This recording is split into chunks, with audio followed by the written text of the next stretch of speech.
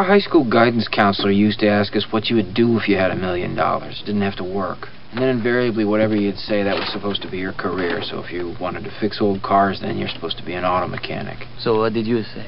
I never had an answer. I guess that's why I'm working at Initech. No, you're working at Initech because that question is bull to begin with. If everyone listened to her, there'd be no janitors because no one would clean up if they had $1 million. If I had $1 million, if I had $1 million. Talking about millions of dollars. What would you do if you had $1 million? Tell you what I'd do, man. 2 chicks at the same time, man. We're living in a material world, and I am a material girl. Or boy. Well, what about you now? What would you do? Besides 2 chicks at the same time? Oh, yeah. Nothing. Nothing, huh? I would relax. I would sit on my ass all day. I would do nothing. Well, you don't need $1 million to do nothing, man. Take a look at my cousin. He's broke, don't do If I had $1 million. Well, and welcome back to Action Jacks. I'm Tom Al. It's Matt Byrne on the board. Here, luckily, because they cleaned up the expressway after a semi whacked into a light pole, and the light pole, instead of falling on its one way, it fell across the expressway. It was totally closed on. I thought you'd never be here. Yeah, that's what clogged up the, I don't know, the main vein of the city. So once you, spoken like a true Northwest Sider, so once you got past, there couldn't have been much traffic. No, actually, it was clogged up a little bit after that because people were, driving like crazy to get where they were going because it was up to be like a 20-minute delay at some parts. Well, you get to go way faster to make up time. Everybody knows that. Yeah, you got to go 80 miles per hour, as minimum. Doc Brown says. Yeah, we have Mr. Greg. We do indeed. Greg, you with us? I'm here, Chief. Glad you guys are okay. Yeah, I heard of the thing, and I'm going, hey, I think my buddy's on the other side of it closing, and sure enough, I get the text, hey, Chief, I'm a little late. Anyway, what's up with you? How was your weekend? Weekend was good, all the way up until I opened Twitter. How about you? What did they say on Twitter? Oh, I saw, what was going on in the Loop Saturday night, Sunday morning. Oh, that's always nice. What, yeah. I don't, There was a video, too. Oh, great. And I quit watching it about 10 seconds in. As a younger you guys obviously are both a lot younger than me. But I drive around. I had to do a christening party yesterday, so I was on the south side, then I was on the west side, back to the south side, back downtown.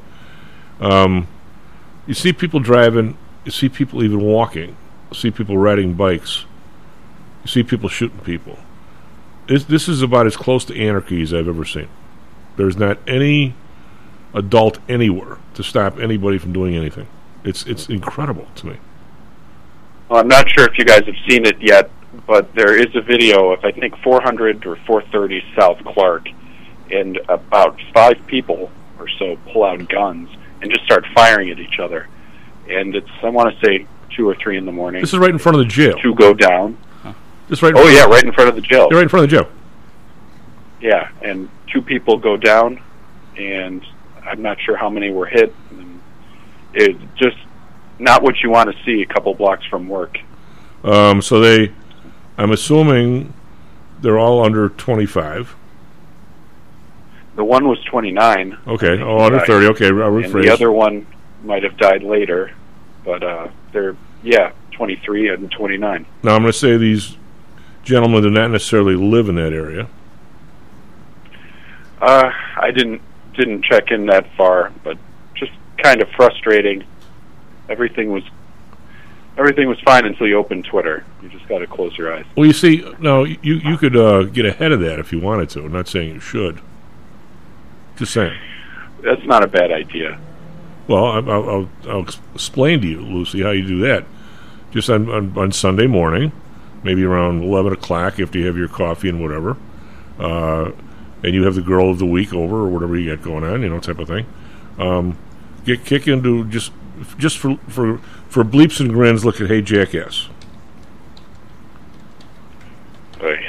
Yeah, you don't want to do that, because I did that Sunday morning, as I do every week, because in case it's crazy, I always want to talk about it on the show. And it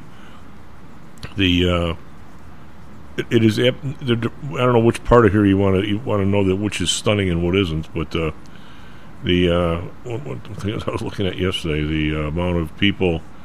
Let's see, Oh, I know. I have a question for you two. Now, I know Flanagan's listening. He should close his ears. I want to ask him the same question. And I'll bet. Now, Matt might know this. I'm going to say you probably won't, Greg. Not saying anything bad about you, but Matt's kind of a wordy guy, you know. So if I killed you by defenestration, what do I do to you?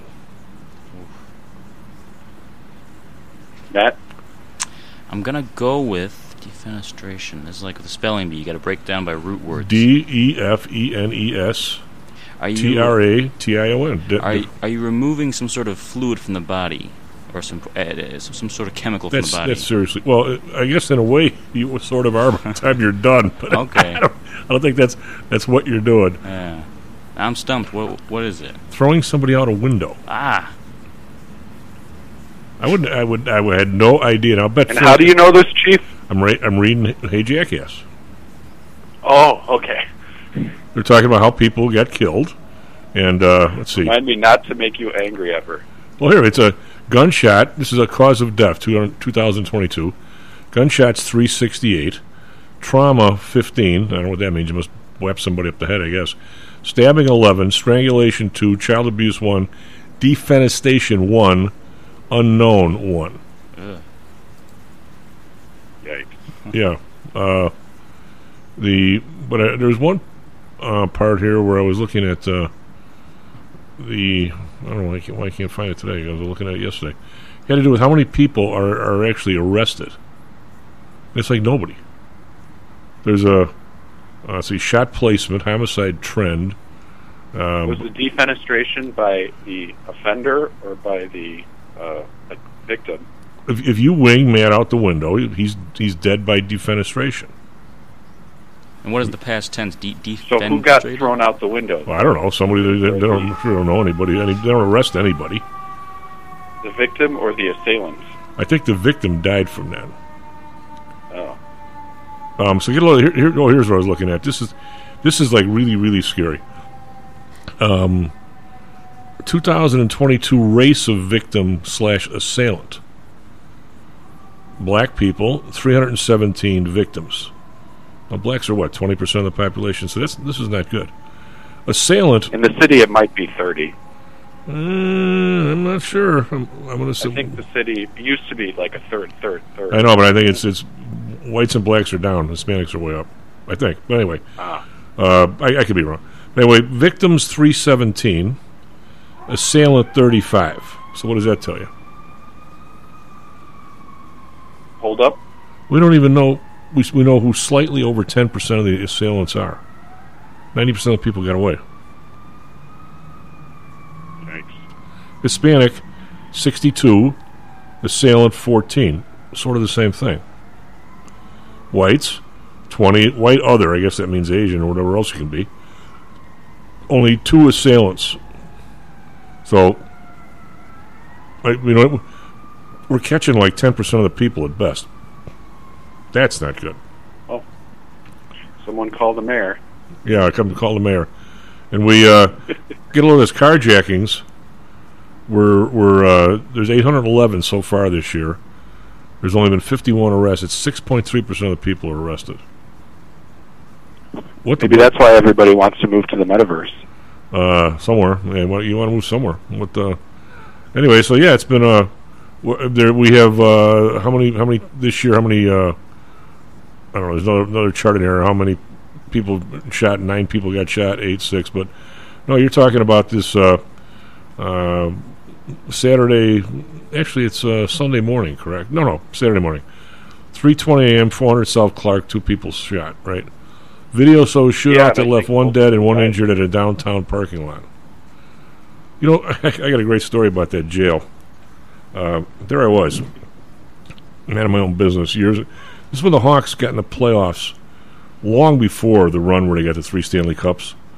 This is like Jeremy Roenick era. They had been in playoffs forever, so they get in the playoffs. This is back before when things were a little, shall we say, early 90s.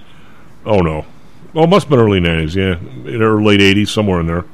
So we were over at I think we were at the name of the place, Excelsior. And, of course, somebody said, well, hey, let's go over to Z's on Clark to watch some of the Hawks. So we go over there, and there had to be 15 squad cars in front of the place, like double parked all the way down the block. Now, mind you, this is right across the street from the U.S. jail, right? And there had all these cops were inside drinking, watching the game. This is before anybody watched anything like that. That night, somebody gets like a weight, steals a weight from the weight room over at the jail. They got those little slit windows. Well, he pounds out enough of one of the windows. He must have been a skinny dude. He sneaks out and he comes down on a bunch of bed sheets tied together. He must have landed on top of a cop car. If somebody would have had a video of this guy coming down with all these cop cars in front of the place, and then the guys watching inside, drinking beers, watching the game, can you imagine how viral that would have been?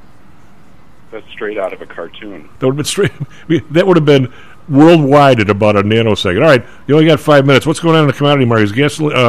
Oil prices getting hammered. Gold sneaking up a little bit. What do you make of all that? By the way, I was thinking of you Saturday night.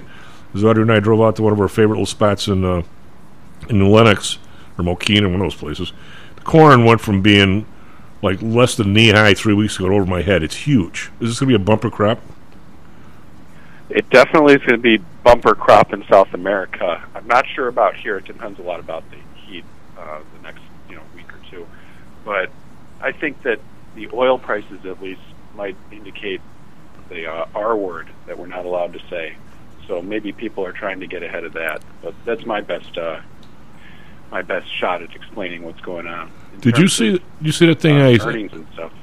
See the thing I sent you last week that Carl sent me? About all the huge encyclopedia of everything you want to know about gasoline from the gasoline. Oh yeah, that was great. Pretty awesome, wasn't it? We'll save that for next week. Yeah, that's a lot.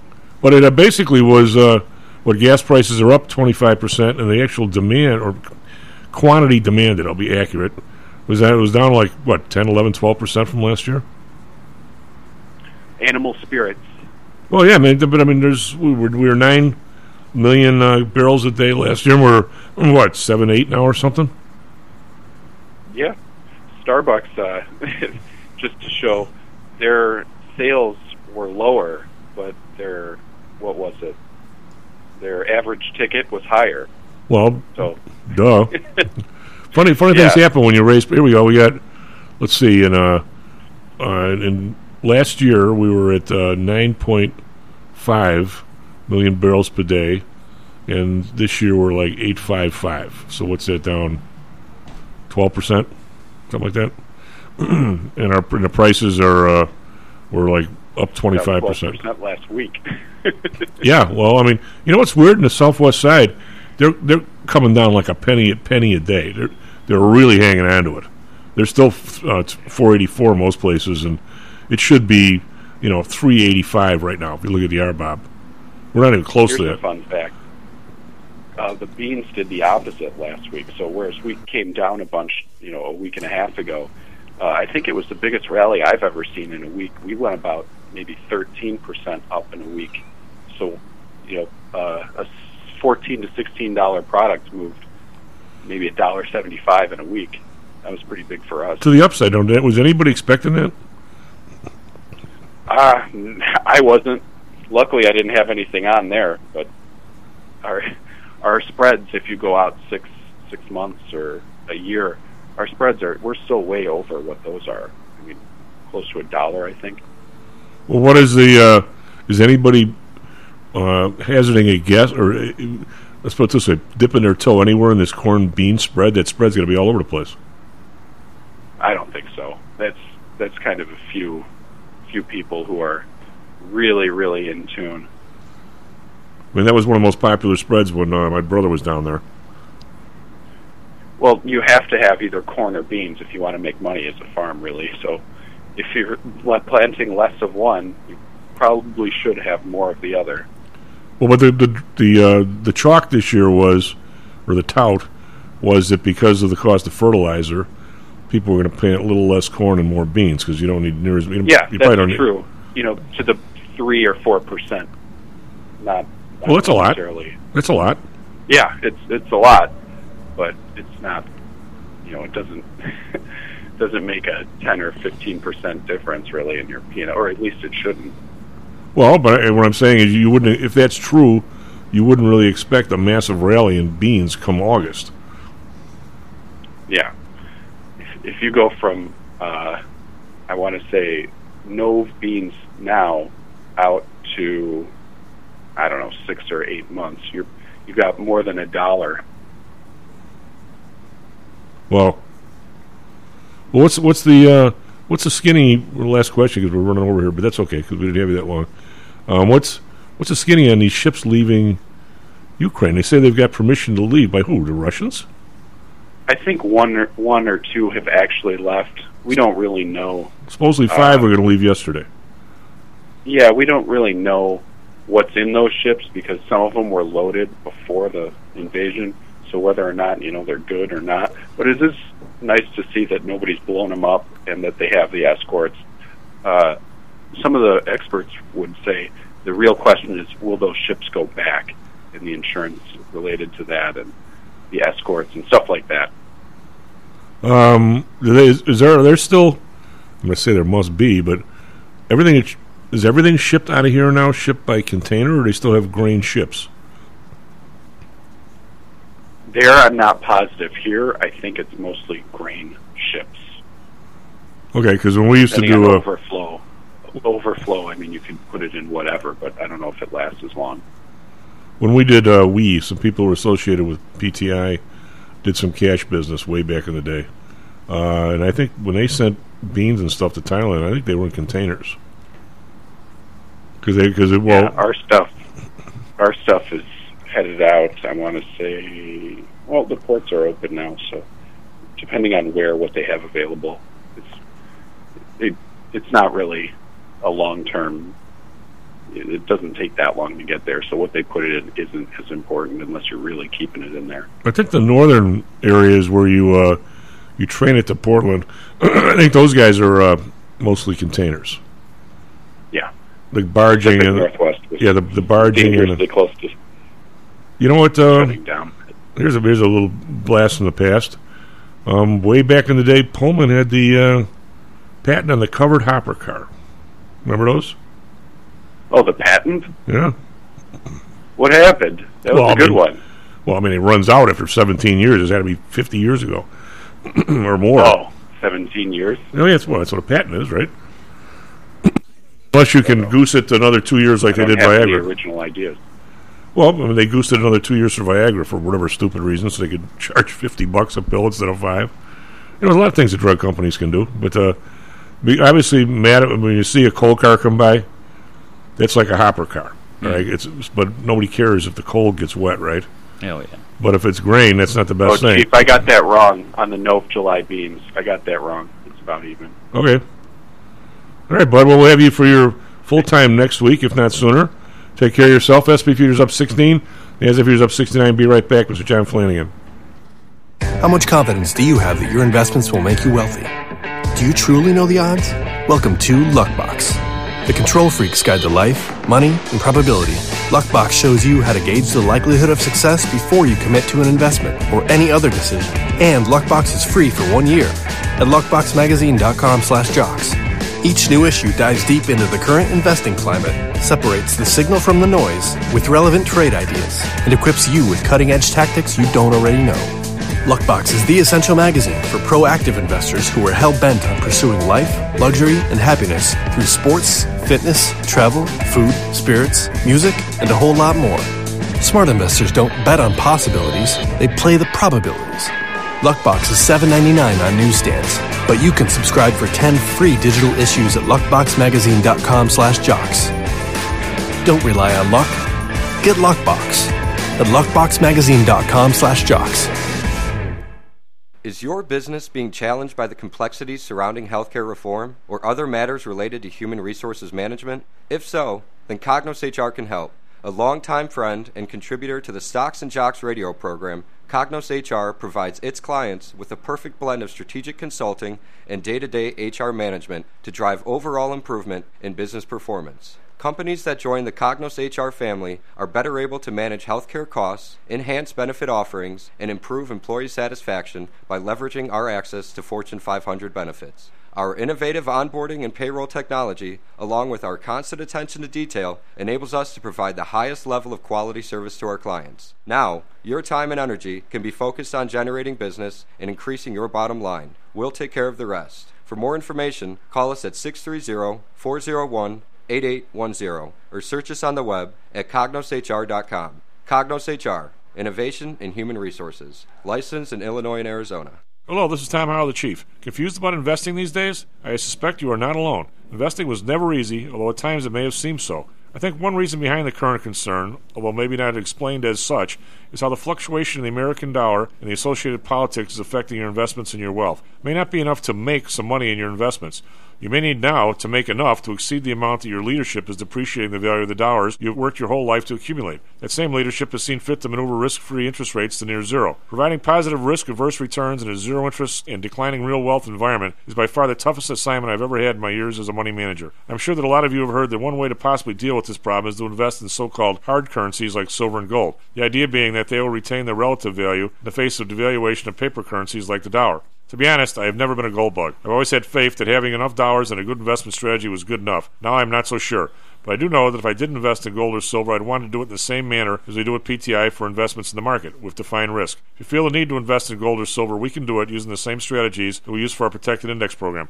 No matter what you invest in, we feel that you need to know and control your risk. Find us at PTIsecurities.com. That's PTIsecurities.com. Losing his mind.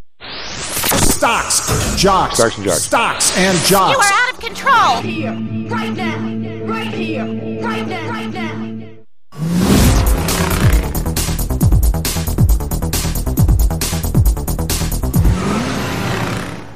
Lone Wolf Stocks and Jocks. Now, tomorrow, Matt Byrne on the board. S&P futures up 17. NASDAQ futures up 72. We were down a little bit last night, but I didn't think that was going to hold. I don't know why. I was kind of bullish last night, but I was. The Dow futures up 123. I don't really see any significant movers in the Dow. There's a few. Microsoft up's $1.09. We've got 3M up 50 cents. We got Caterpillar up $1.11. Disney up $1.48. Just generally to the upside there. Not much of any real craziness. We have over in Asia, we have the Nikkei up 73.2%. Shanghai up 9.3. Hang Seng down 156. Just hanging over 20,000. 20,045. It's 0.8%. Over in Europe, DAX up 98.7%, FTSE up 34.5%, CAC around up 56.9%. In the U.S. on Friday, the Dow was up 76, S&P down 6, NASDAQ down 63. So a very slow and mixed day on Friday. Bonds down 3 basis points, 2.80. Again, a real crazy way for the Fed to allegedly be raising interest rates because all they've done is go straight down since they've decided to do that. The Bund minus 4 basis points, 0.90. Japan up 2 basis points, 0.18. We've got oil's a big story. Down $1.35, 87.66. It's another 1.5%. Brent down 154, 93.38.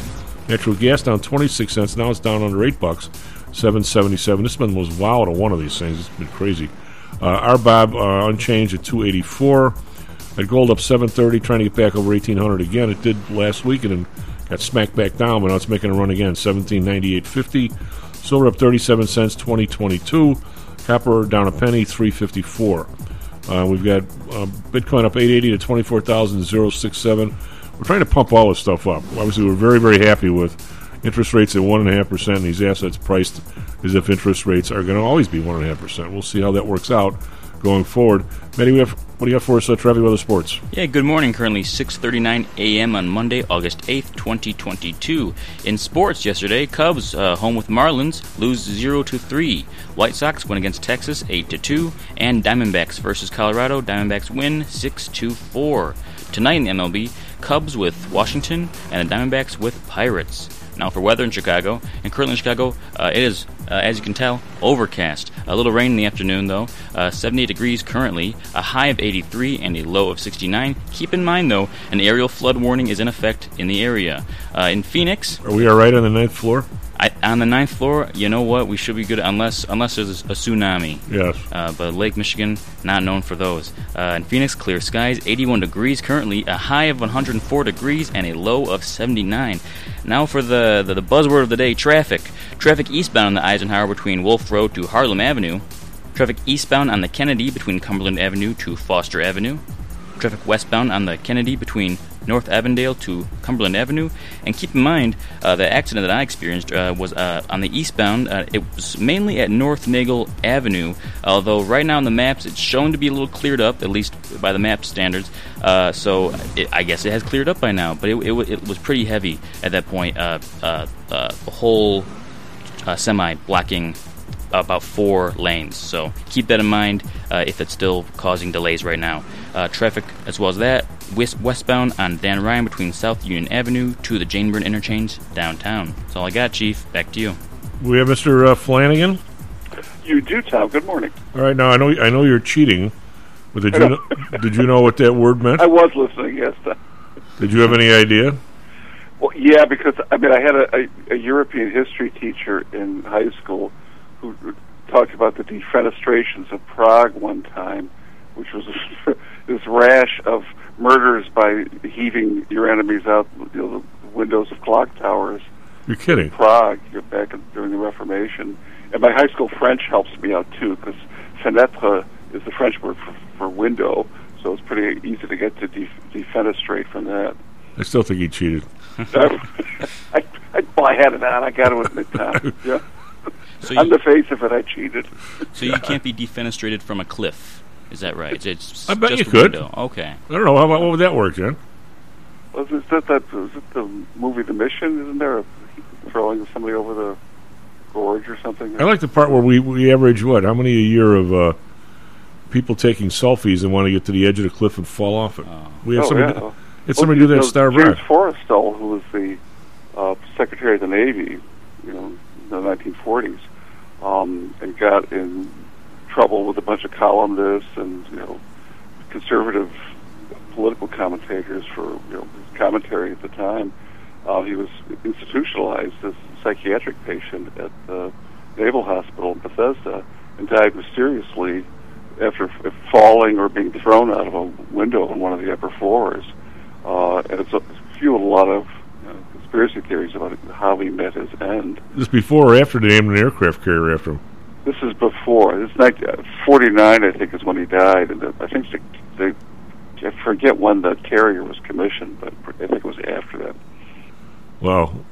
All right, I know you're not a tax guy, you're a wordsmith kind of guy, but I'm curious about, I keep dipping into this bill, and the more I do, I just get... both sides of the aisle, is it time to just take all those people and say, go get another job?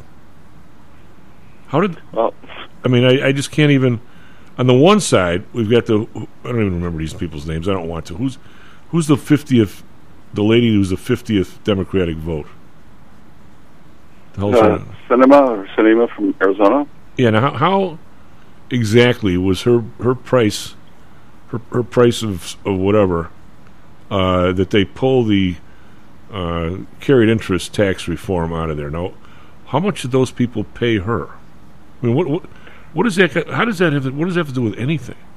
I suspect we'll never know, Tom. I think it shows, though, that the way Manchin and Sinema were holdouts in the past, and it didn't work this time. It shows just how much pressure has been applied here to give the Democrats some kind of, lifesaver for what's going to happen in November. But it must have been pretty strong pressure. Well, for those that don't, real brief, carried interest is one of the most bizarre things I've ever come across. Actually, I'm in that business. Okay, I ran a hedge fund a couple of times, but here's the deal: if somebody puts a hedge fund together, which is a carve out from the 33 or 4 Act or both, which means you don't have to go through a prospectus. You can raise money, but only from people who are sophisticated investors. Blah blah blah, and it allows the people who manage the fund to participate in the profits. Now, for the people whose money I manage, either on a fee basis for a few places, or as we just charge commission to PTI, I can't participate in any of that, nor would I want to. I could if I put money in. If you put in $1 million and I put in $1 million, I get half. But I don't really have the millions to fly around. But anyway, I could participate. But a hedge fund, sometimes the fee might be 2% just to run it because you're a big swing and whatever, you got a reputation, and you're going to get 20% of the profits. So what carried interest means has nothing to do with interest. It means if the fund were to make $1 million, half of which is capital gain, okay, the bonus I get, which is really just a bonus for making money, I get to take the same capital gain treatment on my bonus as the people who actually own the stocks and held them for more than a year, which to me is one of the most asinine things I've ever come across. Even though if I ever did that, I'd be the beneficiary of it. Right. And no matter what happens, every single bill, every president swears he's going to get rid of it, and nobody's been able to. And now this thing made it all the way down to the final furlong, and this lady's price for her vote was to get rid of the carried interest. Someplace, somewhere, John, you're going to have to find a huge contribution to her fund, a huge job for her husband, or someplace, somewhere. Why would she care about that at all? I mean, there's no way she could think it's good government. Couldn't possibly be. Just saying. Yeah, it wouldn't bear much investigation, I think, Tom, before you'd find how horrific this kind of quid pro quo stuff really is, and how targeted it is. They can, particular people who all of a sudden cave, or particular people who hold out, or whatever. To me, it's this shell game of the money and the promises that are going back and forth behind the scenes. And it's never exposed. It's never talked about. Nobody pays any political price for it. This is no way to run a government. This is no way to run anything. No. And then now enter your side, the Republicans. They come out. When did the Republicans become the lap child of the lapdog of the pharmacy people? All I heard was some guy whining about how if you cut back on their price of money they pay to Medicare, they're going to cut back on the research. Why don't they just cut back on their commercials? I'm tired of looking at them. I mean, does anybody really think that there's any sort of connection between them charging a huge amount for a drug and doing more research? Does anybody think that's even...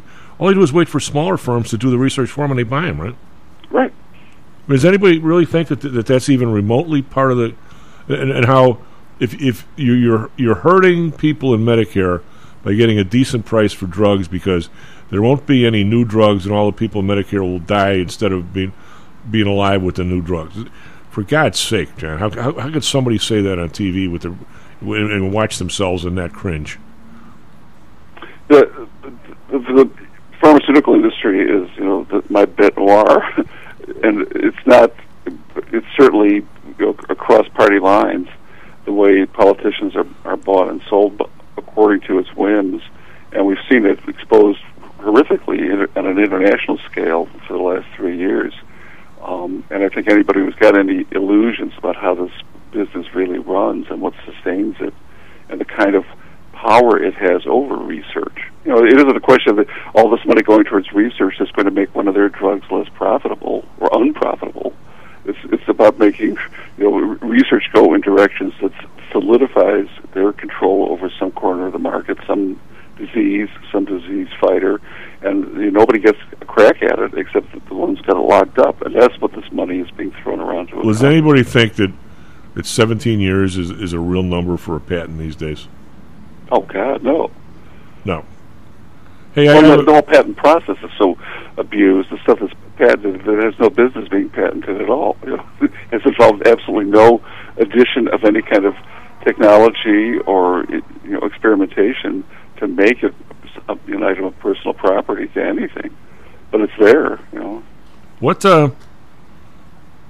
this I know you're not a tax dude, and I'm not really one either.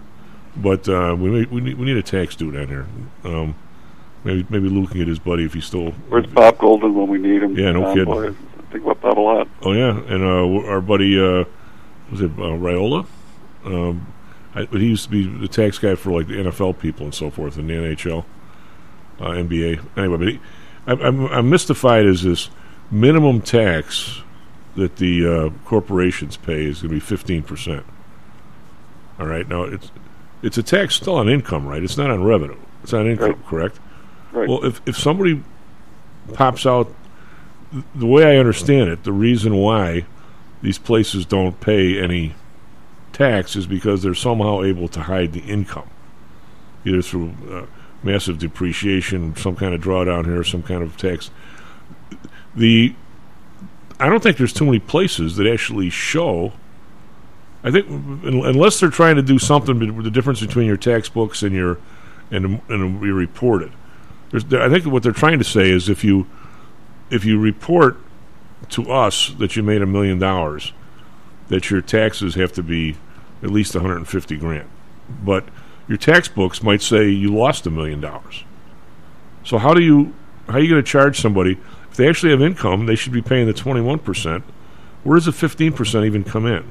Right. I doubt very seriously if your tax books say you lost $1 million, they're going to charge somebody $150,000. Do you? I mean, no. I mean, I'd love to see how this would work, but I'm kind of mystified. If we have anybody who knows the hell I should be talking about here, please pile in. It's clearly a grab to me, Tom. I mean, you got to give the Democrats some credit, I guess, for their chutzpah here, because it's at some level, whatever this bill actually runs to cost-wise, it is impossible to calculate it. I don't think we know the half of what we're getting into.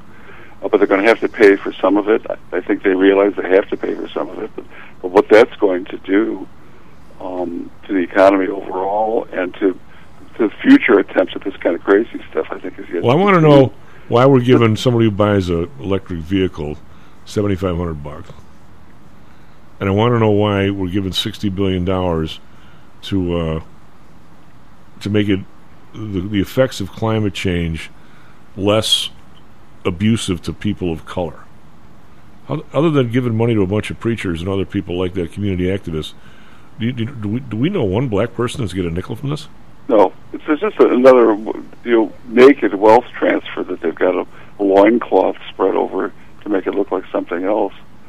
I'd be much more in favor of this whole move towards electric vehicles if they had some way of actually computing the cost of what it will be to replace these batteries when they all run out on the cars they're incentivizing people to buy, because those costs are prohibitive and are likely to become more prohibitive over time, because I don't see any way of reducing the cost of producing these batteries. And Carl's our expert on that, with what he says about how intensive that is to the environment and to expenditures just to make one of these batteries, let alone another one when that one gives out. Well, the efficiency of electricity versus gasoline, I don't think there's any doubt that electric is more efficient.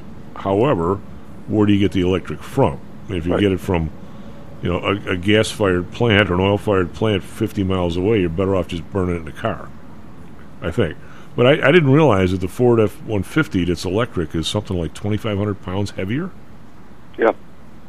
For God's sake. And what does that do to, I mean, whether it's electricity or fossil fuels driving the car, what does that do to the economic operation of the vehicle when you weigh it down like that? Well, that too. But how exactly are we going to? How does a Tesla owner right now pay for the roads? He doesn't pay a gas tax. How are we going to figure out a way to? Obviously a 6,500 pound pickup truck is going to do some damage to the roads. Why shouldn't he pay the same highway tax that I do buying gas? That would seem fair, wouldn't it? But how are you going to do it? I mean, it's necessary. It's not just fair. I know, but I really think that the industry behind all of this, Tom, is the rickshaw industry, because the rickshaw industry is the one that's going to make out like bandits when everybody gets driven away from their fossil fuel-driven cars and their electric vehicles stop running and there's no replacement batteries for them. What else are people going to do but hire the nearest rickshaw driver? Well, which will be an exploding industry, and we've already seen that kind of with divvy. I don't think you and I are in shape. I don't think you and I are in shape to be rickshaw drivers. Oh no, they're going to have to hire a couple to haul me around. So, God. But I mean it only halfway facetiously, Tom. But it's about driving people away from the things that they have grown used to, like automobiles or home ownership or things like that. It's making people flee from those by mandate. It isn't like you're going to have any choice in any of this or not. They will be so expensive to own and operate that nobody except a very select group of the population is going to be able to do it. Well, and I don't see everybody else will learn to do without it. And where are you going to get the power for all the other stuff? I don't know. Find some way of burning up all the useless people. I don't know. God. Hey, I just, as you know, every week I for whatever reason, I keep charting this, not because it's the world's best number, but because of the change I find absolutely spectacular. As we talked about, what's your friend who's the head of the San Francisco Fed, Mary Daly? Inflation isn't bothering her because she makes enough money. Yeah, I'm so glad there are people like that, Tom, and that they occasionally open their mouths to show how much stupidity there still is in the world. So it's so well. I mean, she's right to a point. I mean, there's no doubt. If you're, I give her A for honesty. You know? Yeah. So I look at this U.S. debt clock, and again, I look at the savings per family. It's down another $200 last week. All right, so there's got to be 80 million families. So what is that? 80 million times $200 is what? It's 160 million. It's $16 billion, right, out of people's bank accounts.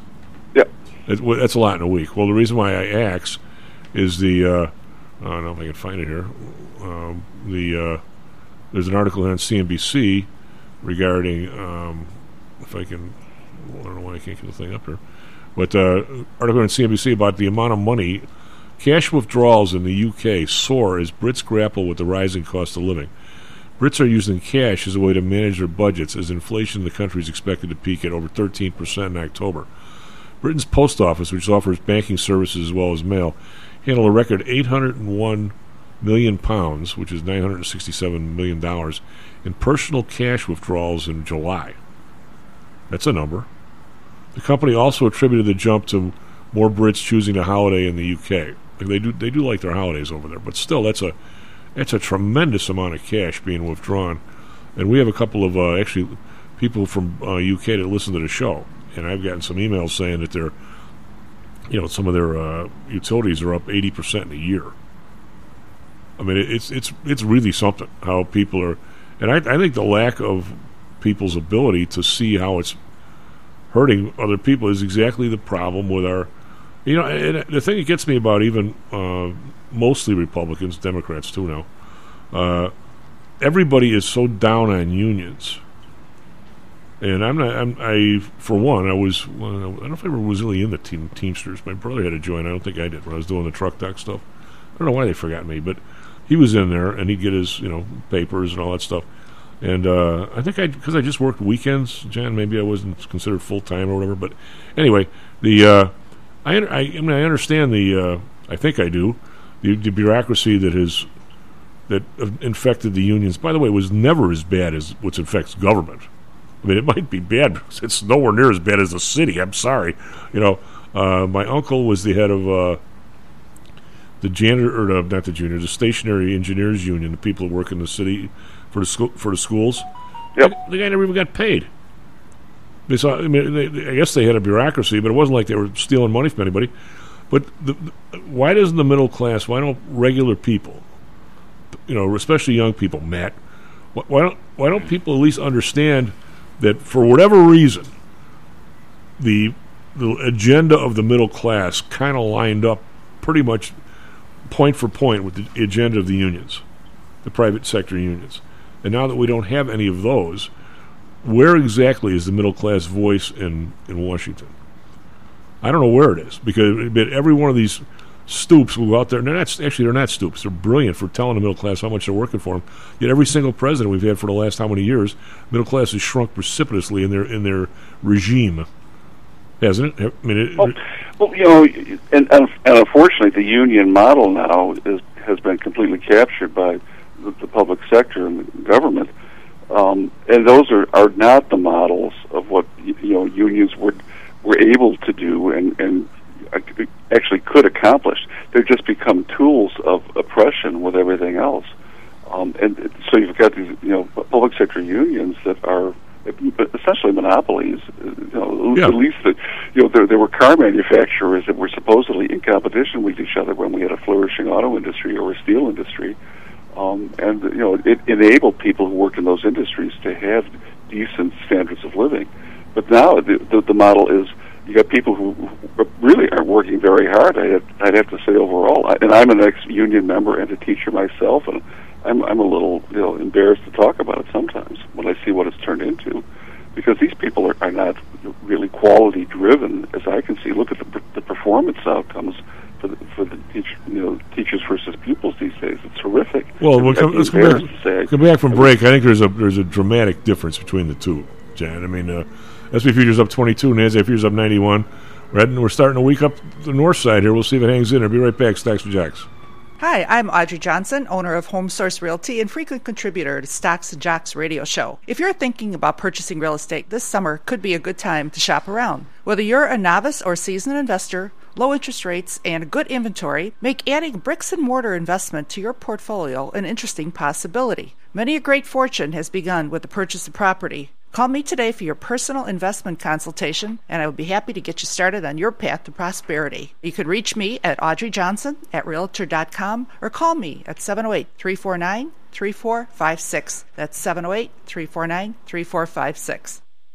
Are you one of the millions of people who suffer with pain? Do you wake up in the morning with stiffness in the lower back or neck? Why are you using medication to cover up the symptoms without treating the actual cause? Painkillers, muscle relaxants, and anti-inflammatories are not the answer. At ChiroMed, physicians are trained to detect the cause of your symptoms and to correct the underlying problem. If you're ready to listen to common sense and do what it takes to make changes in your body that can affect your health for the rest of your life, give ChiroMed a call and set up a complimentary consultation. They are located in Orland Park and can be reached at 708-403-2727. 20,000 patients over 22 years have been treated at ChiroMed, and over 90% of them have had positive results without medication or expensive surgery. Isn't it time you did something good for your body too?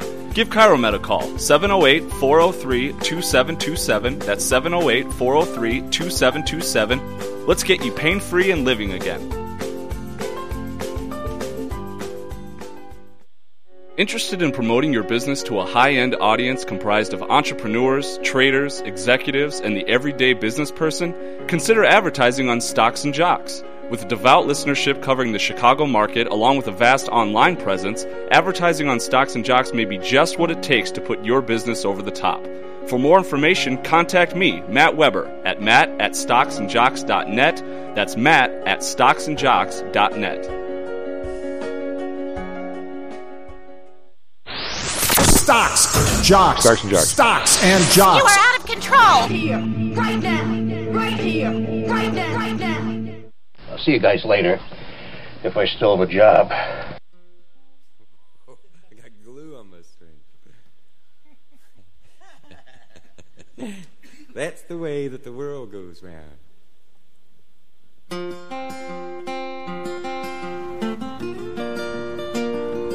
Hello, North back Stocks and Jocks. I'm Tom Allen, Mr. Matt Byrne on the board. SP Futures up 23 now. NASDAQ Futures up 92. We're marching north here just about everywhere, except for oil. We have Mr. Flanagan with us. John? Yep, still here, Tom. I don't, who was very much against employee unions was Franklin Roosevelt. Oh, yeah. And the difference, I think, is, I mean, my one big argument I always have with Lou is he thinks once there's a collective bargaining agreement, everything is fair. And I'm thinking, wait a minute, most collective bargainings were never fair. They might be, a march to someplace, but there always was one side's always got more power than the other, right? But anyway, I mean, one of the most famous strikes ever was Pullman, right? Where they were killing people. I mean, it was. But when you have a company like Pullman or U.S. Steel or someplace, that gets a little more complicated when union picks on one of the companies and quote the industry. But basically, it's a fight over their pie. Is that a fair statement? I mean, it's a Southside statement, but I mean, Pullman, the executives made X, the labor made X, and they made X or Y, and X, Y, and Z. Actually, if you're doing it math-wise. And the union says, "Hey, look, we're not getting our share," and the management says, "Oh yeah, you guys are getting way more than your share." So they fight it out, but nobody really on the outside, especially in a competitive industry, if there are any of those left, and nobody on the outside really has a fish in this pond, right? But now your employee unions, it's a whole different program, because if the teachers go against the city, and the money isn't there, they just tax more. So the relief is the other people. And plus the teachers are probably really needed to vote for the mayor or the union people if the mayor's going to get back in. So it's definitely not an arm's length transaction. Not at all, yeah. And the safety valve is, man, I fought as hard as I could, but these teachers are so tough. By the way, we're doubling taxes. Well, doubling's probably too much, but we're doing something. And that's the flare. So if you look at, I don't really have any thought whatsoever about how much a teacher's quote worth. I mean, a good teacher's worth like a lot, whatever a lot is. But if you look at the movement since I was in the school board, I was a janitor. That's not exactly on the board, is it, John? It's kind of a ways away from the board, just saying. If you look at teacher's salary from 1972 to today versus the rest of the people's salary, it's got to be, 4 times as much it's gone up? Yeah. And maybe more than that, maybe 5. So, I mean, it now comes down to a question of relativity. Okay, in 1972, a welder made X and a teacher made X. Now I'm going to say the teacher makes twice as much as the welder. Right, and I mean, I'm not saying that's not the right thing. I'm saying there's been a dramatic change, and the change probably is because the teachers have more political power than the welder does. I mean, just my view of it doesn't mean a teacher should work for all the rice they can eat. I mean, it's not they should work for $5,000 a year. I don't believe that at all. You know that. But the question is what's fair? I mean, on a relative scale, what's fair? The thing too, Tom, is that the teachers are. This sounds crass, but they're less essential than they probably think they are, or they seem to be, because you've got school systems hemorrhaging students in big numbers. I guess that's redundant. But, yeah. But the thing is, this doesn't translate to huge. I mean, what's it's caused is a kind of reassessment of how many schools we really need, and the blowback from Emmanuel's effort to close these schools that had nobody in them, pretty much, had huge ramifications for ramping up the union's demands. Louder and louder screams to what they wanted at the table. But it's only gotten worse since then, and it isn't like this translates to the market taking over, and the reduction in the number of people being served should cause a much bigger reduction in the whole machinery of public education. In Chicago, it's just as big and even more inefficient than ever, although there's fewer and fewer people actually in the system. And, the Pullman strike is a really interesting example because that was a private company, the old corporate model. Maybe we still have some corporate models like the Pullman one. One step above slavery, basically. Yeah, the Pullman owned his workers, body and soul, and he paid them in script, and it could be redeemed at the Pullman store and as rent for their Pullman-owned houses and everything else. But the thing that finally pushed the strike to a head was when the mails were interrupted. And that's when they brought in the troops, and you had this melee out of the Pullman Works, and it was because this was a private business that had been completely become necessary to the public good of getting timely mail deliveries and everything else. And back when the mail really meant something, if you interfered with that, the same thing happened in the 1877 rail strikes. There was no messing around with it. This was like a quasi-public enterprise now, and the public good demanded government intervention, and even the U.S. Army. So that was kind of a precursor of where I guess unions were headed anyway, that they became extensions of the government, pretty much. And when they do the government's bidding, which they at some level really do. Well, the coal miners never became an extension of the government. They just were in such a horrible. They struck because they were dying right and left. That was those guys. Right. I mean, they were reviled, in some quarters for even to daring to strike. Yeah. And the history of that business compared to a lot of other industries that were attempting unionization. John Lewis's career and what he became a symbol of on both sides of the political spectrum. It's really interesting because the coal miners are still taking it on the chin, really. Oh, yeah. I mean, it's more now than ever with fossil fuels being bashed, in every direction in Washington.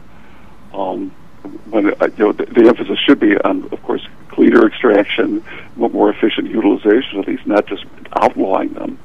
But I guess that's the route we're going down, and this latest bill is another sign of that. So, well, when kind of interesting story in I mentioned this before in Bill Kennedy's book, try and figure out how bad the world was.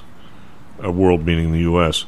Hopkins was Roosevelt's Harry Hopkins, yeah.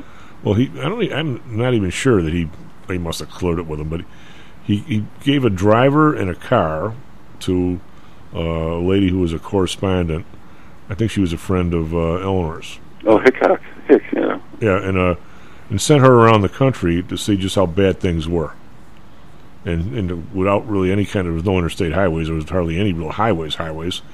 So, and I don't think the car was that good, even though it might have been new. But she went, and she kept sending letters back.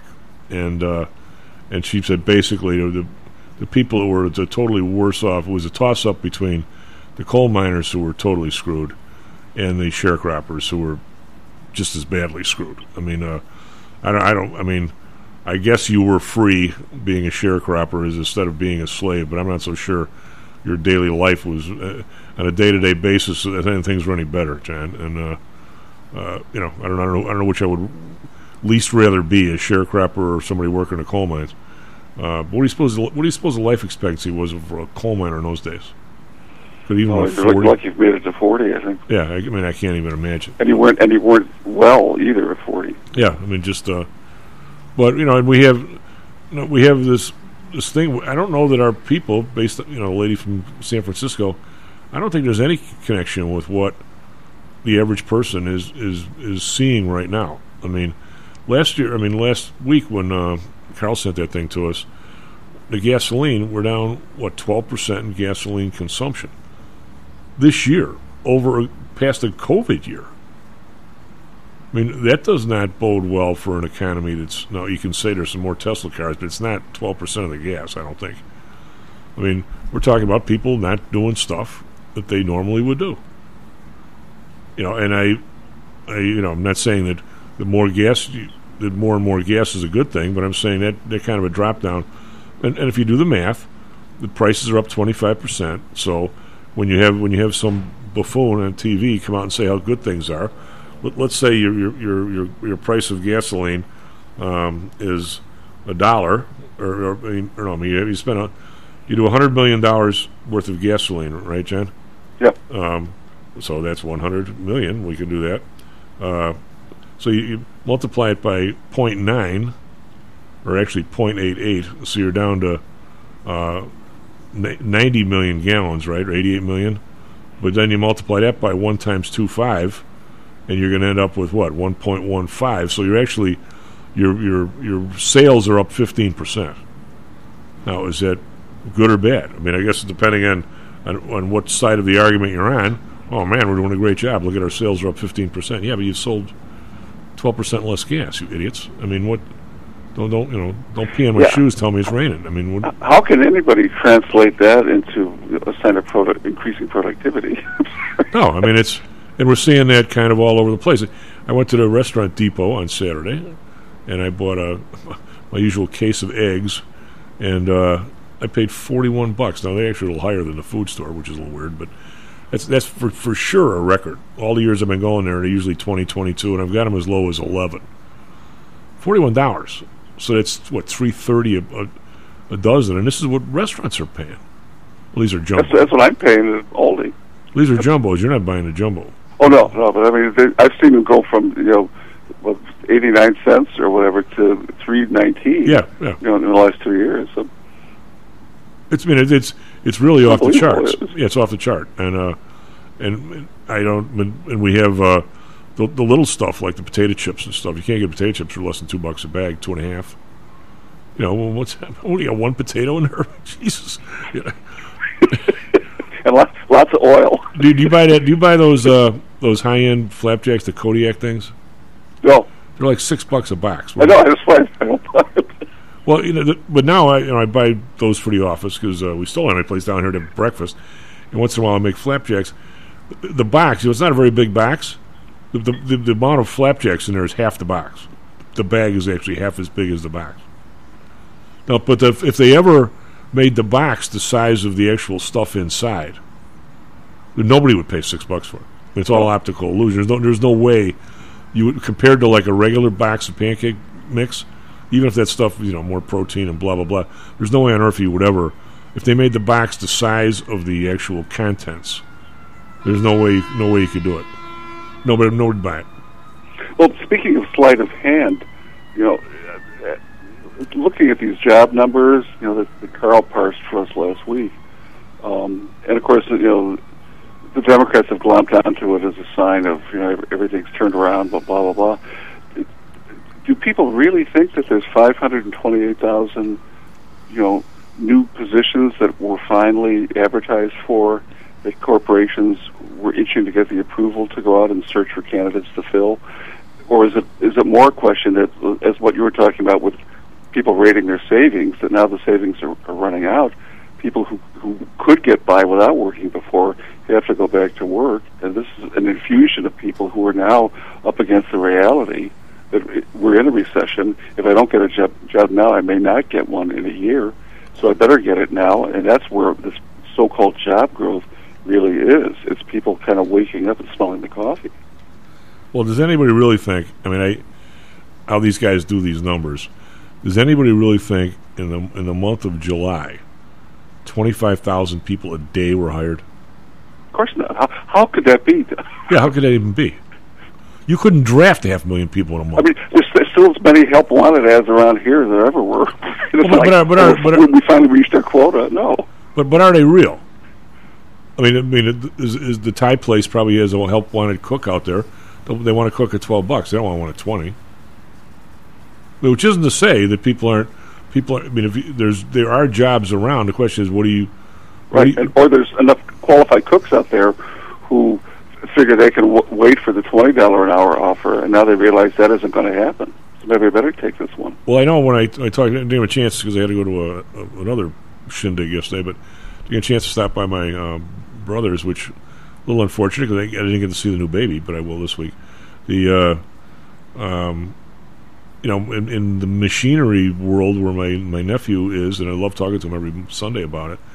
The things that the jobs that Kevin is trying to fill through their place. I think right now, as we bring some of this, I won't say back from China, but whatever's happening, we definitely want somewhat of our manufacturing base back in our country. Now, whether we screw this up by after 5 months, lowering all the tariffs in China. I'm not a tariff guy, but I'm saying if we continue to make it difficult for people to make decisions because A, they can't borrow money at the rate other people can, and B, there's no way if you got a 1 year plant build cycle, you can't take the chance on whatever government's here in a year, whether you're in business or out. It is so difficult to make that decision. But say you do. I think you're in a position where if you're big enough, you train your own people. But I don't know that the place where my nephew works has 5 extra people to train 3 new welders and 3 new manufacturing engineers. I don't think these firms are not at that size. No. And I think that's somewhat of a problem. Now, if you were to dovetail with some of the schools that used to be doing that kind of stuff, my cousin went to Tilden Tech. He said they had a garage there with an aircraft engine in there. And the class would be to take the aircraft engine apart, put it back together. Every class did the same thing, the same engine. But you mentioned not closing the schools and those kinds of things. I have the same feeling on that, John, as I did about Pullman closing. You can't get back once it's a Walmart. It's not going to be you're not going to make railroad cars there anymore. You're just not going to. And the thing about the schools, if you get an area, let's say Inglewood, let's say Humboldt Park, let's say one of these areas, Garfield Park, but all of a sudden all these people are leaving. Well, now you've got infrastructure, you've got a city, you've got stuff that's supposed to be here, even though we seem to have made it almost unlivable now. But let's say that'll turn back. It won't be escaped from New York anymore. Let's say in somebody's lifetime, Well, Jan, if you've got a square mile area or 2 square mile area, and all of a sudden it's empty except for two houses a block, okay, maybe if you get some of this crime under control or something, somebody might say, man, this property is pretty close to everything.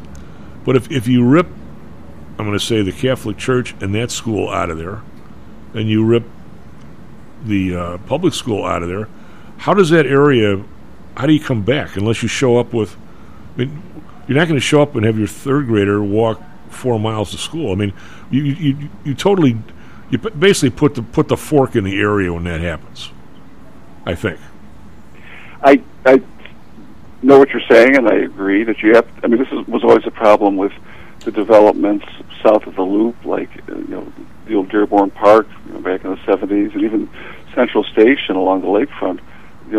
Until there were grocery stores that would actually make life possible for people who lived there, because there hadn't really been any shopping options before those things were built, and schools too. So the private schools, St. Ignatius and Old St. Pat's, places like that saw this coming around them and were able to take advantage of it. But the city certainly lagged behind, and they didn't really have enough, maybe, forethought to think about what's going to happen if we build a spanking new development and hope to attract families, but there's no place for those families to get their kids educated.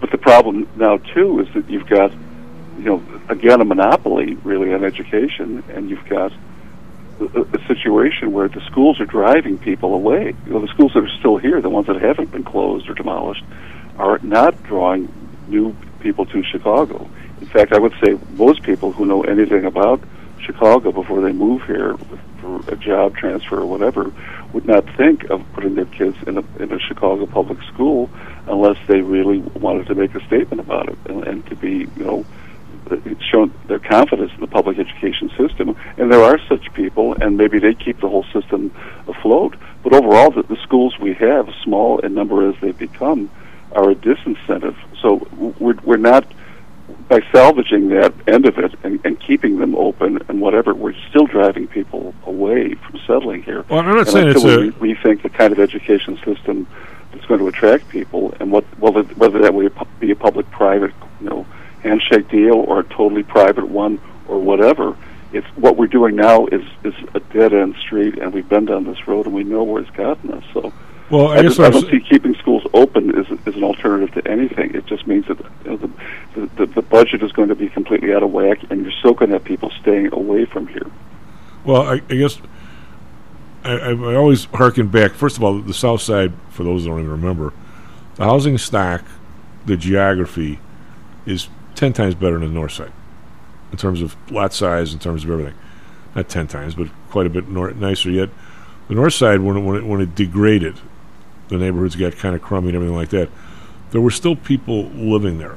And now, I'll say the yuppies, the term gentrification, the yuppies basically came in, and that's a bad term, but we know what I'm talking about. And all of a sudden, there's black people, there's Hispanic people.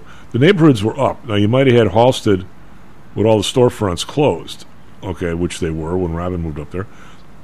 But and you might have had 2 families living in an apartment where I live by myself and don't think it's big enough, type of thing. I mean, because Robin and I used to, we bought a couple places up there and turned them around, okay? So I understand the drill, but the buildings were still up. And once that happened, I mean, all of a sudden people started creeping that way, and right about where all the L stops were, people started, moving out from the L stop, and all of a sudden this block was getting remodeled. John, it was all because the places were, the amount of capital that flew into those areas. Lincoln Park was a bleep hole, right? All those stops, Tom. Yeah, they were horrible. Round Purple. I mean, they were. I mean, seedy would be, I guess, the kindest word. But they were working class neighborhoods, really, all along there. They were mostly immigrant populations. Yeah, they wouldn't be. They were not like the South Side, one family to one bungalow. We're talking 2 families per apartment. No, it was a holdover. It was what the densest part of the South Side looked like in the 19th century. Yeah, so but it was an anachronism in Chicago, really. But if you were to go back and review this, and this is why whenever the government does something, I just shudder. if you were to take every single house, I mean, I know the building I'm in, what the people did before me and what I've done, it's a 100-year-old place, for God's sake, 110. How much money that has been poured into this place in the last 30 years, by the way, well worth it, to take it from the apartments the way they were, and the building was damn near falling down, and the windows and roof, and you name it. The amount of capital that's gone into one building. And yet every single house or building on the block and every building in the entire area has undergone that same sort of transformation. But the thing of it was all private capital. And it was all people invested money and either were able to live there nicely and then sell it for probably a lot more than they paid into it. Maybe not, but at least even. That was all private capital.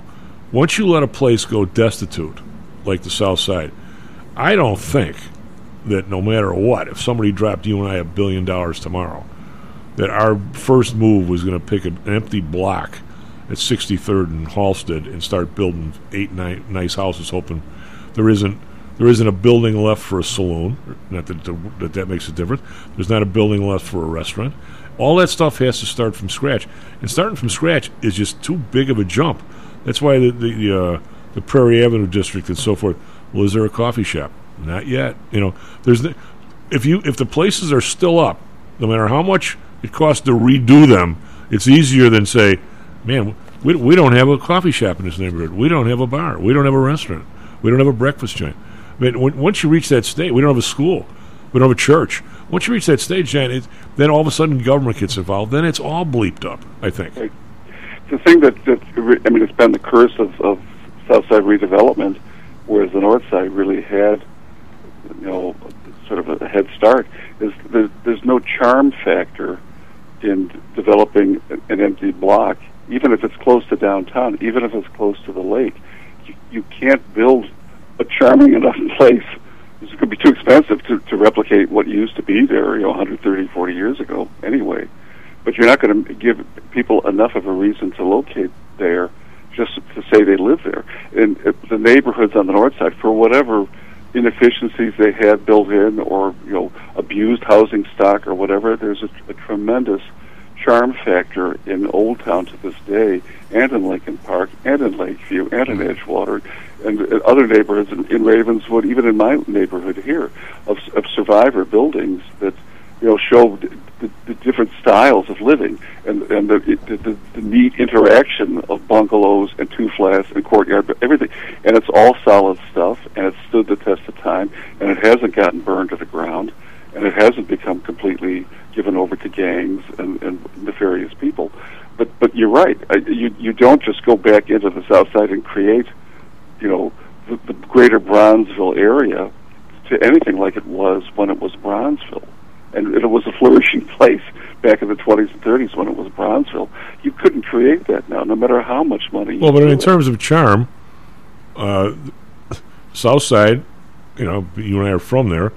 The lots are bigger, streets are wider, there's more parks. I mean, in terms of actual footprint, there's no comparison. Oh, yeah, and neighbors like Kenwood and even Hyde Park and Beverly and Chatham. These were generous lots. Single-family homes galore, and even in the denser neighborhoods in Oakland and Douglas and Grand Boulevard, and Bridgeport.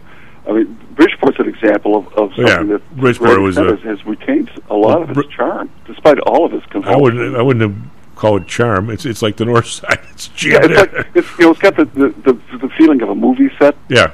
It's a little too preciously preserved for some people's taste, and there's a lot of new fancy development there too, and gated communities along Bubbly Creek and stuff I never would have envisioned, and it seems to have sold, and it's prosperous looking. I don't know if I'd particularly want to live there, but what do we do? Sit there and bet on the bubbles? It attracts enough people to make it viable. So Matt, you know where Bubbly Creek is? Bubble Creek? No, I'm not familiar. See, it's the South Fork of the South Branch of the South Fork of the South Branch of Chicago River. Went right by the stockyards.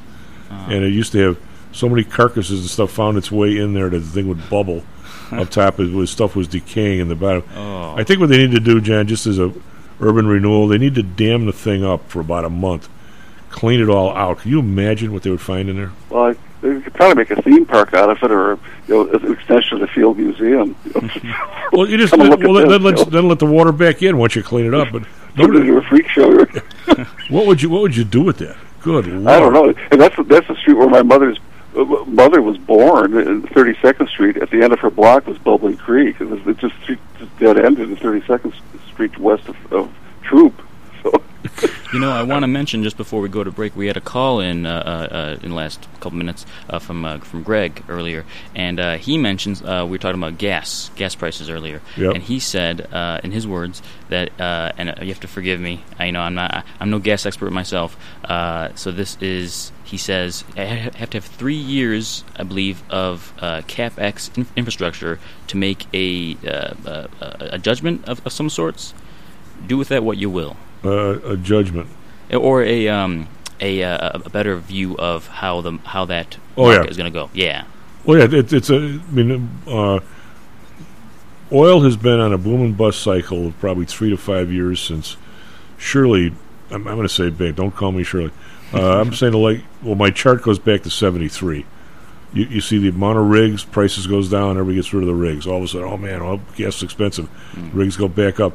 It's just one of those. It's just one of those kinds of businesses, John. There's nothing. I don't know what we can do about it necessarily. It's just the way it is. Elas, John, thank you very much. S&P Futures up 24, and NASDAQ Futures 102. We're trying to start the week out strong. We'll be right back. It's Audrey Johnson.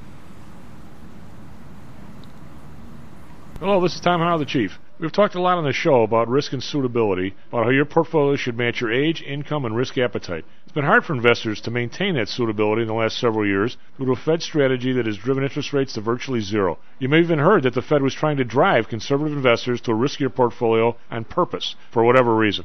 I'm sure you are aware of investors that took some increased risk, such as longer-term fixed-income securities, and are now unhappy with that choice. At PTI, we have always stressed total portfolio risk awareness and tried to minimize chasing returns in a tough environment. Well, now it looks like maybe interest rates are moving more towards historical levels.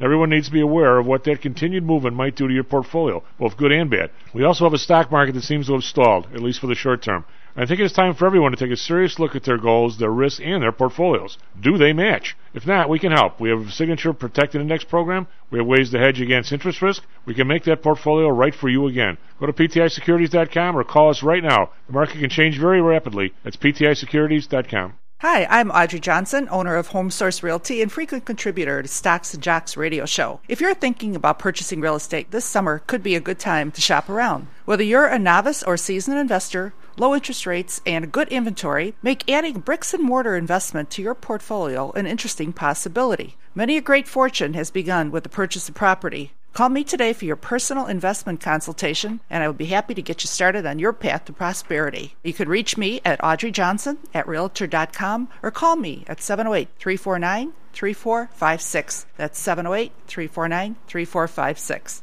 How much confidence do you have that your investments will make you wealthy? Do you truly know the odds? Welcome to Luckbox, the control freak's guide to life, money, and probability. Luckbox shows you how to factor in the likelihood of success before you commit to an investment or any other life decision. Your brain is smarter than your gut, and that's why you owe it to yourself to read Luckbox. We've made it easy because Luckbox is free for 1 year at luckboxmagazine.com/jocks. Each new issue dives deep into the current investing climate, separates the signal from the noise with timely, actionable trading ideas, and equips you with savvy investing tactics you don't already know, all while exploring how to live your best life through music, spirits, food, sports, travel, fitness, and a whole lot more. Luckbox is the essential magazine for proactive investors who are hell-bent on controlling their financial futures. It's for overachievers and alpha types who don't buy into Wall Street's investment gurus. It's for mavericks who believe in life, luxury, and the pursuit of happiness. It's for you. Smart investors don't bet on possibilities, they play the probabilities. Luckbox is $7.99 on newsstands, but you can subscribe for 10 free digital issues at luckboxmagazine.com/jocks. Don't rely on luck. Get Luckbox at luckboxmagazine.com/jocks. Stocks, jocks, Stocks and jocks. Stocks and jocks. You are out of control. Here, right now, right here, right now, right now. All right, Brain. You don't like me and I don't like you. But let's just do this and I can get back to killing you with beer.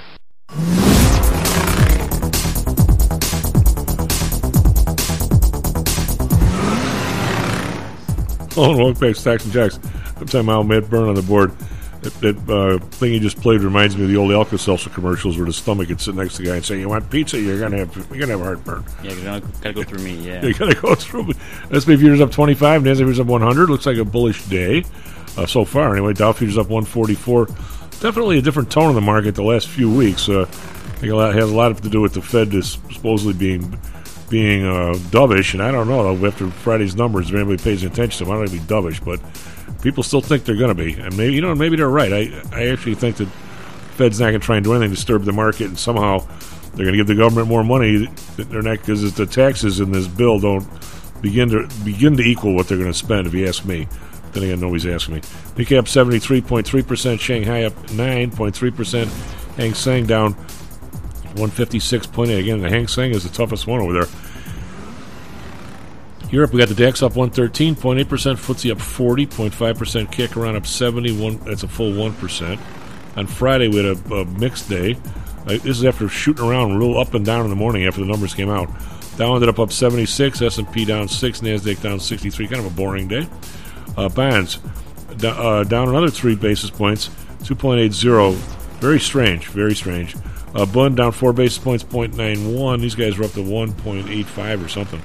Japan down to 1 point. Well, they're up 1 today, but still 0.18, which is below even the 0.25 they got up to. Oil coming back here a little bit. It's only down 93 cents now.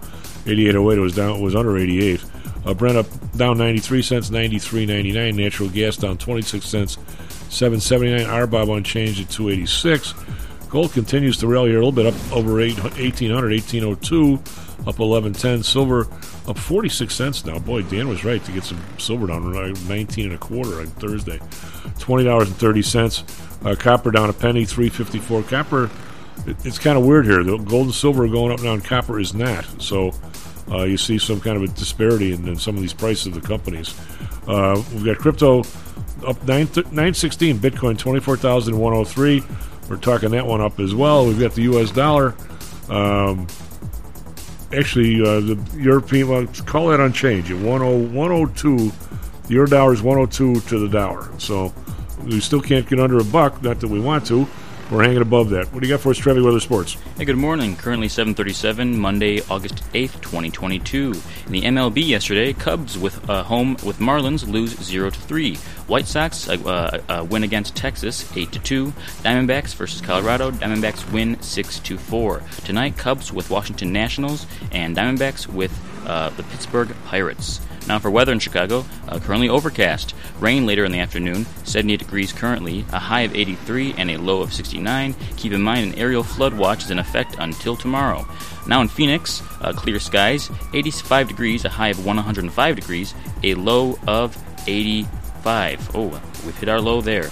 Now for traffic in Chicago, heavy traffic westbound on the Eisenhower between Costner Avenue to Des Plaines. Traffic westbound on the Kennedy between Cumberland Avenue to Lawrence Avenue. Heavy traffic westbound on the Kennedy between West Diversey Road to Harlem Avenue. That's caused by an accident earlier. A semi overturned and it was blocking the road partially on the Kennedy. Traffic northbound on Stevenson between the ramp at 94 East to Lakeshore Drive. And finally, traffic westbound on the Dan Ryan between South LaSalle Street to the Jane Byrne Interchange downtown. That's all I got, Chief. Back to you. So, a year from now, you'll hop out of the car and you'll start interviewing the truck driver and the police and everybody.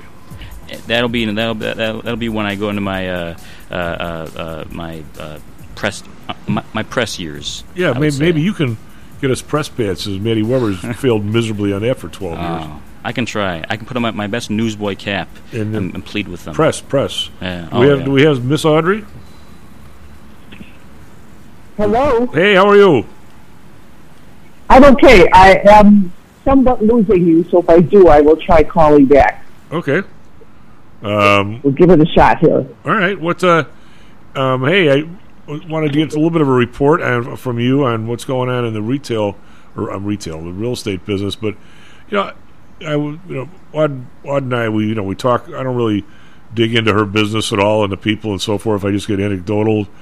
But it seems to me that what you would normally expect in an economy like this, and the price in the housing that have gone up pretty dramatically in the last year and a half or two, you'd see a lot of trading, that people would come out of a condo and they made a lot of money on it, and they go into a house and stuff. But you've got a lot of in the last 6 months. You got a lot of first-time buyers of young couples and so forth.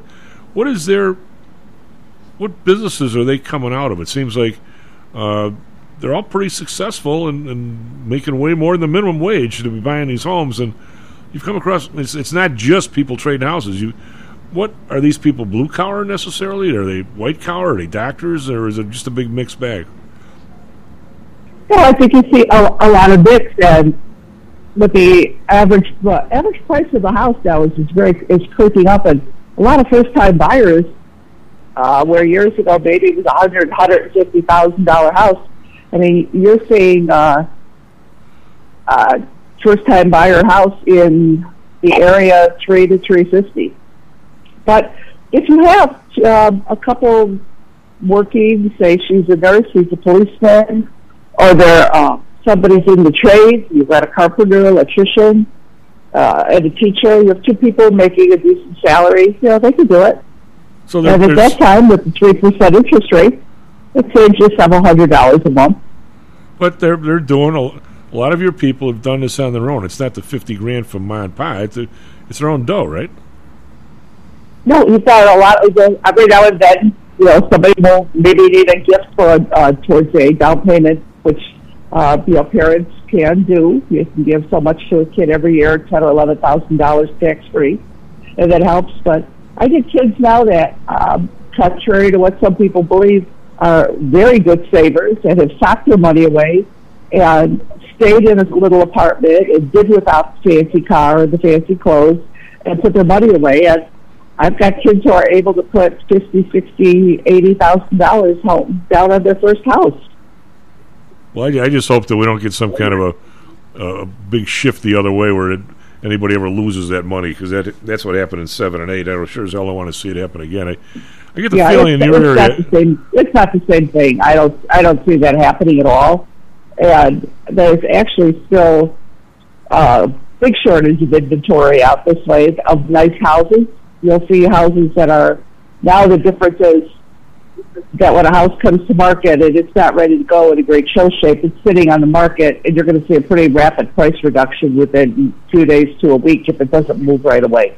But the homes that are still great shape, buyer ready, current, they are still have multiple offers and moving. So the prices are not running up a lot, as fast.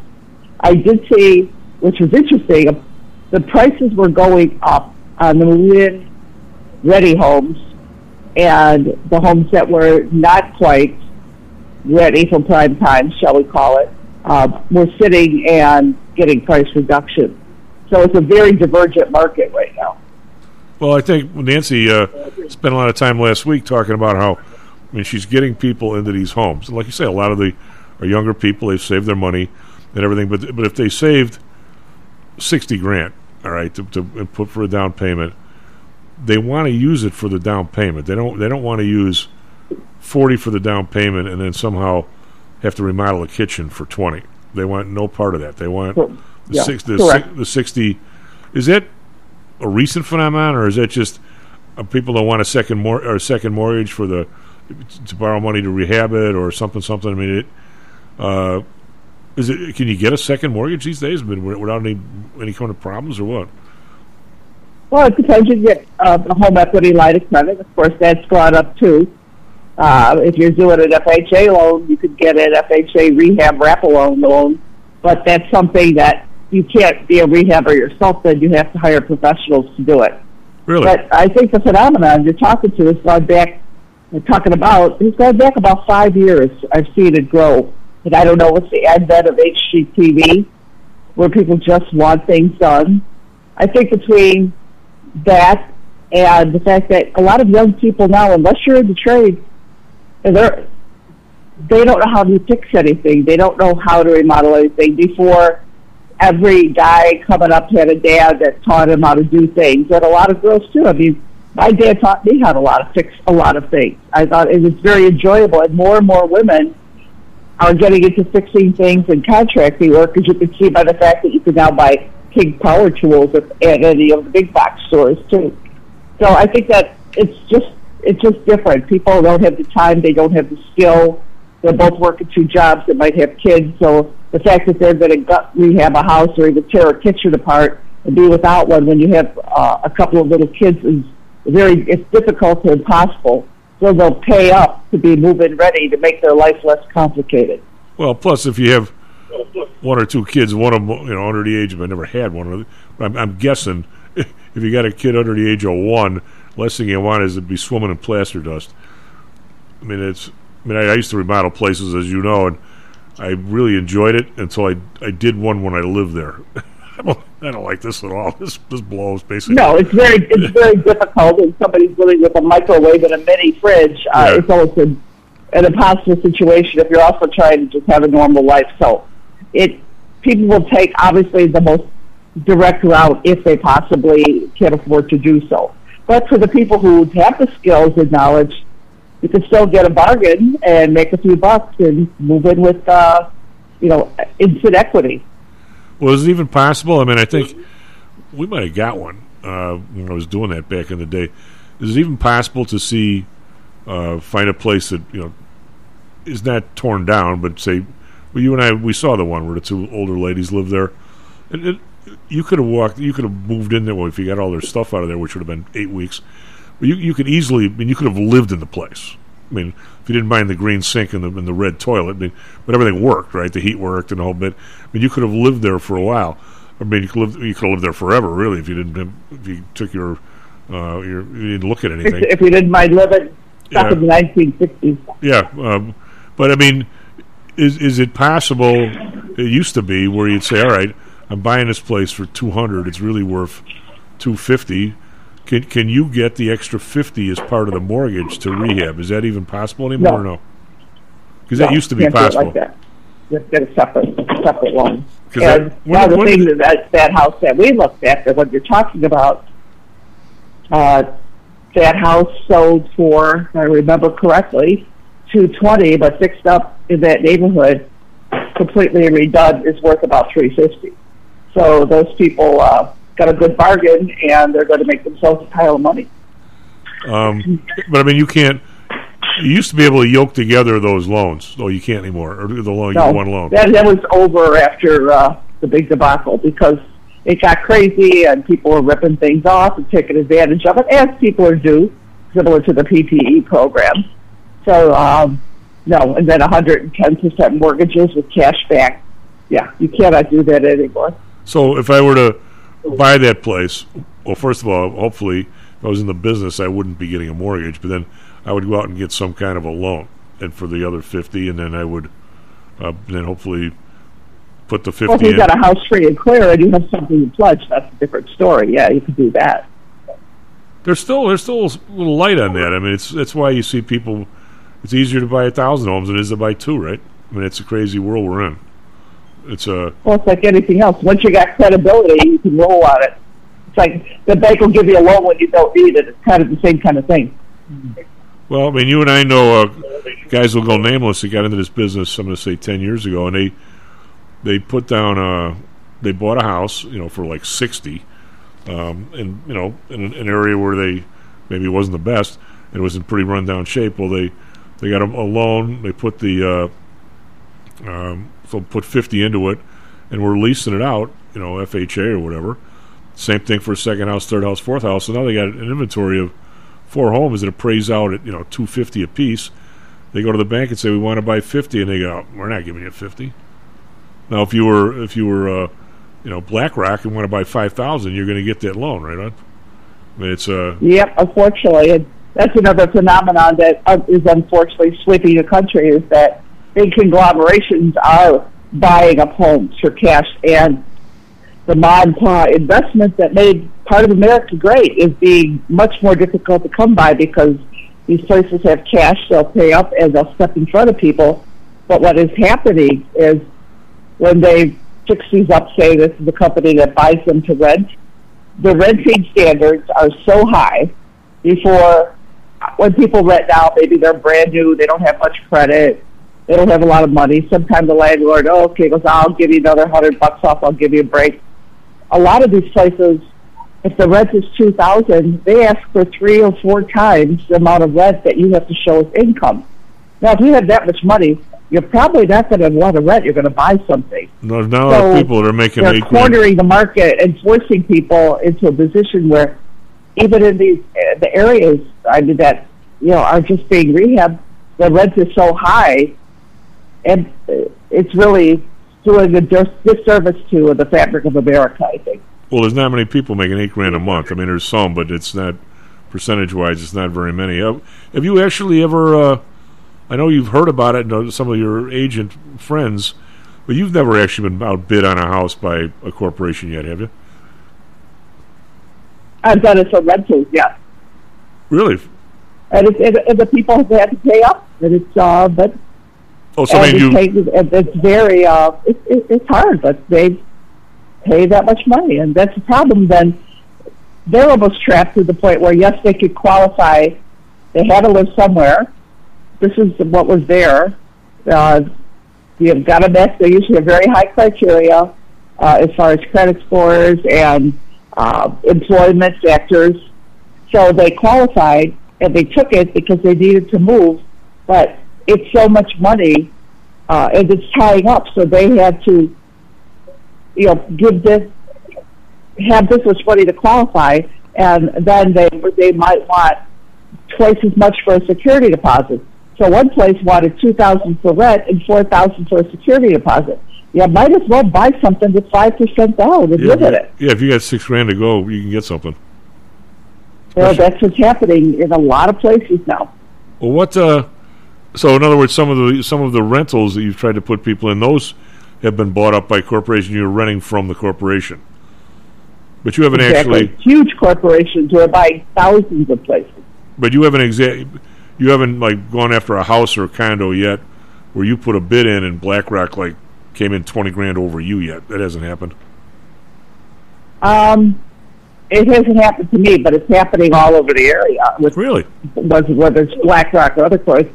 It's happening everywhere. For quite a few years, and now it's becoming so prevalent. Like they're going and buying blocks, like they did that in Detroit, bought blocks of thousands of houses. They're going to towns that are ripe for that. But then what they're doing is eliminating the possibility for the residents or outside businesses and outside people to go in and improve that and improve their own lives. It's all becoming corporate, much as the way our American farmland is going. But don't get me started on that. Oh, I know.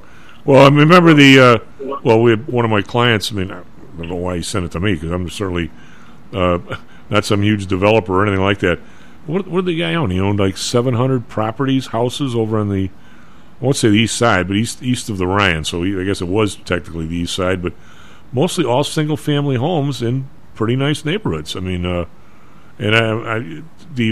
would never have guessed that 800 homes or whatever they were in that few square mile area were owned by this one company and not by the people who lived in them. I mean, evidently, there's a massive. And it's not a good trend, I don't believe.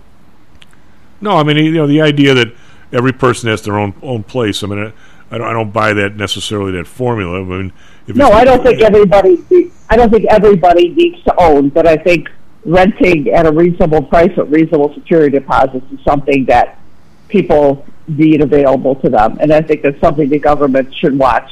Nobody should have to put 2 or 3 times down for a security rental unless you're such a raving risk that you brought it on yourself. Like some lady who might have a couple of dogs or something? No, I mean, sometimes you get people that will come out of a bankruptcy or a foreclosure. But and again, now if you have horrible credit, maybe your credit is 500 and nobody's going to touch you. I've had people who actually had the cash, saved the money, tried to turn their lives around, and have offered the landlord 6 months rent up front or even a year up front so they could get established and have a place to live. Now, it's possible with an individual, but it's not really possible a lot of times with a corporation. So again, it's shutting off opportunity for people who are trying to take control of their lives again. Well, you would never have guessed, back when we were growing up, if you had a square mile of, 1,500 bungalows, that 500 of them would have been leased. I mean, you would never have dreamed that. You would assume. No, it was very different. Yeah. But it's because back, of course, when I was growing up, all those bungalows and small homes and were occupied by people who worked locally in the factories and towns. right around Chicago. Right. I mean, many people lived back before everybody had 2 or 3 cars. You took the bus or you took a train. Driving to suburbs was a phenomenon, or losing jobs. With how many steel companies shut down in Chicago? My dance plant, when I was a kid, moved from 16th and Western Avenue out to Melrose Parkway back then. Well, So look what it did. the whole fabric of what supported neighborhoods changed. Well, when Ryerson left that area, and so did Romano Brothers, just think what it did to the Phoebos and the Famous for Nothing bar. Put them out of business. Because, I mean, that's, your whole it's true. And look what's happening right now in downtown Chicago. Right. It's the same thing. All the supporting businesses, the trading floors, the office buildings are empty with people right now. So all the supporting businesses around your office have closed. Well, there's a vibrancy that definitely used to be here that's missing, and I think if you don't, no, it's like a ghost town. Well, if you don't get it back at some point, I think you got a problem. I mean, especially your infrastructure, and the beauty of the Loop was to get people downtown. I mean, my stepfather, I mean, he worked downtown his whole life, and he says, Chicago is incredible because you can get a really good employee. They can get back and forth to work efficiently and safely for $2 a day. That it is dramatic what that means to your being able to employ people, as opposed to have a car. Well, that ship is sort of sailed. But I mean, he said those days they'd pay terrific. I mean, most of the secretaries and stuff were ladies in those days, but the family had one car. The guy went off to work. Lady hopped on the bus or the train. They had a decent job. And guess what? Her costs of going back and forth to work. I mean, when I was at Pullman, CTA was 50 cents, or a buck at the most. I mean, and it was not dating ourselves here, but okay. Well, but I'm saying that's the vibrancy of a downtown area. That's why New York can exist, because you can get from place to place real fast and real cheap, right? And just get killed on their subways. Well, I mean, there's. Well, I don't know about that. I mean, but it's just it's a shame. I mean, the cities have deteriorated so much as far as crime. New York, Chicago, people don't want to be there. I mean, I myself, who used to love downtown Chicago, as you well know, I don't even want to go downtown anymore. So the problem is, unless in Chicago they change the crime and they get people to come back to work downtown, it's going to, see I don't see anything good on the horizon for Chicago right now. Let's put it that way. No, I don't either, and I sure hope it somehow that changes. I mean, plus I hope it changes. Beautiful city, and it's too much crime for me right now. You know what though? Is the tourism is really back. I don't think. I mean, I think some of the tourism. Matter of fact, we were at a party yesterday, and one of the guys was he was what hotel group was he with? I don't remember, but he's a big shot for his hotel group, and he goes, some of the areas, Boston, New York, even Chicago, some of these places they're 80-some% occupied, especially in Boston. Some of these tourist areas, people are right back into the trip they didn't take for 2 or 3 years. They're taking. I don't think Chicago, because of the convention stuff. I mean, you can't really fill Chicago up unless McCormick Place is filled up with 50,000 people. I mean, there's that many hotel rooms here, but some of the areas, I think Vegas is doing somewhat better. I mean, there is some travel, I think. I mean, it's not all doom and gloom. I'd love to see everything get back to normal, but it's going to be a little rocky ride here, I think. Oh, I think so too. So, what do you think if we have a turn down? I'm agreeing with you. I don't think it's going to be like 2007, 2008. What do you think? The housing prices drop 10, 15%. People can absorb that. It's not going to happen. It's not going to happen. I don't believe it's going to happen. Well, we better start paying people. Kind of bump along here. Well, that'd be nice to grow into it, is what you're saying. That would be the nice thing to have happen, right? I think it's going to settle down. We're definitely over the run-up appreciation.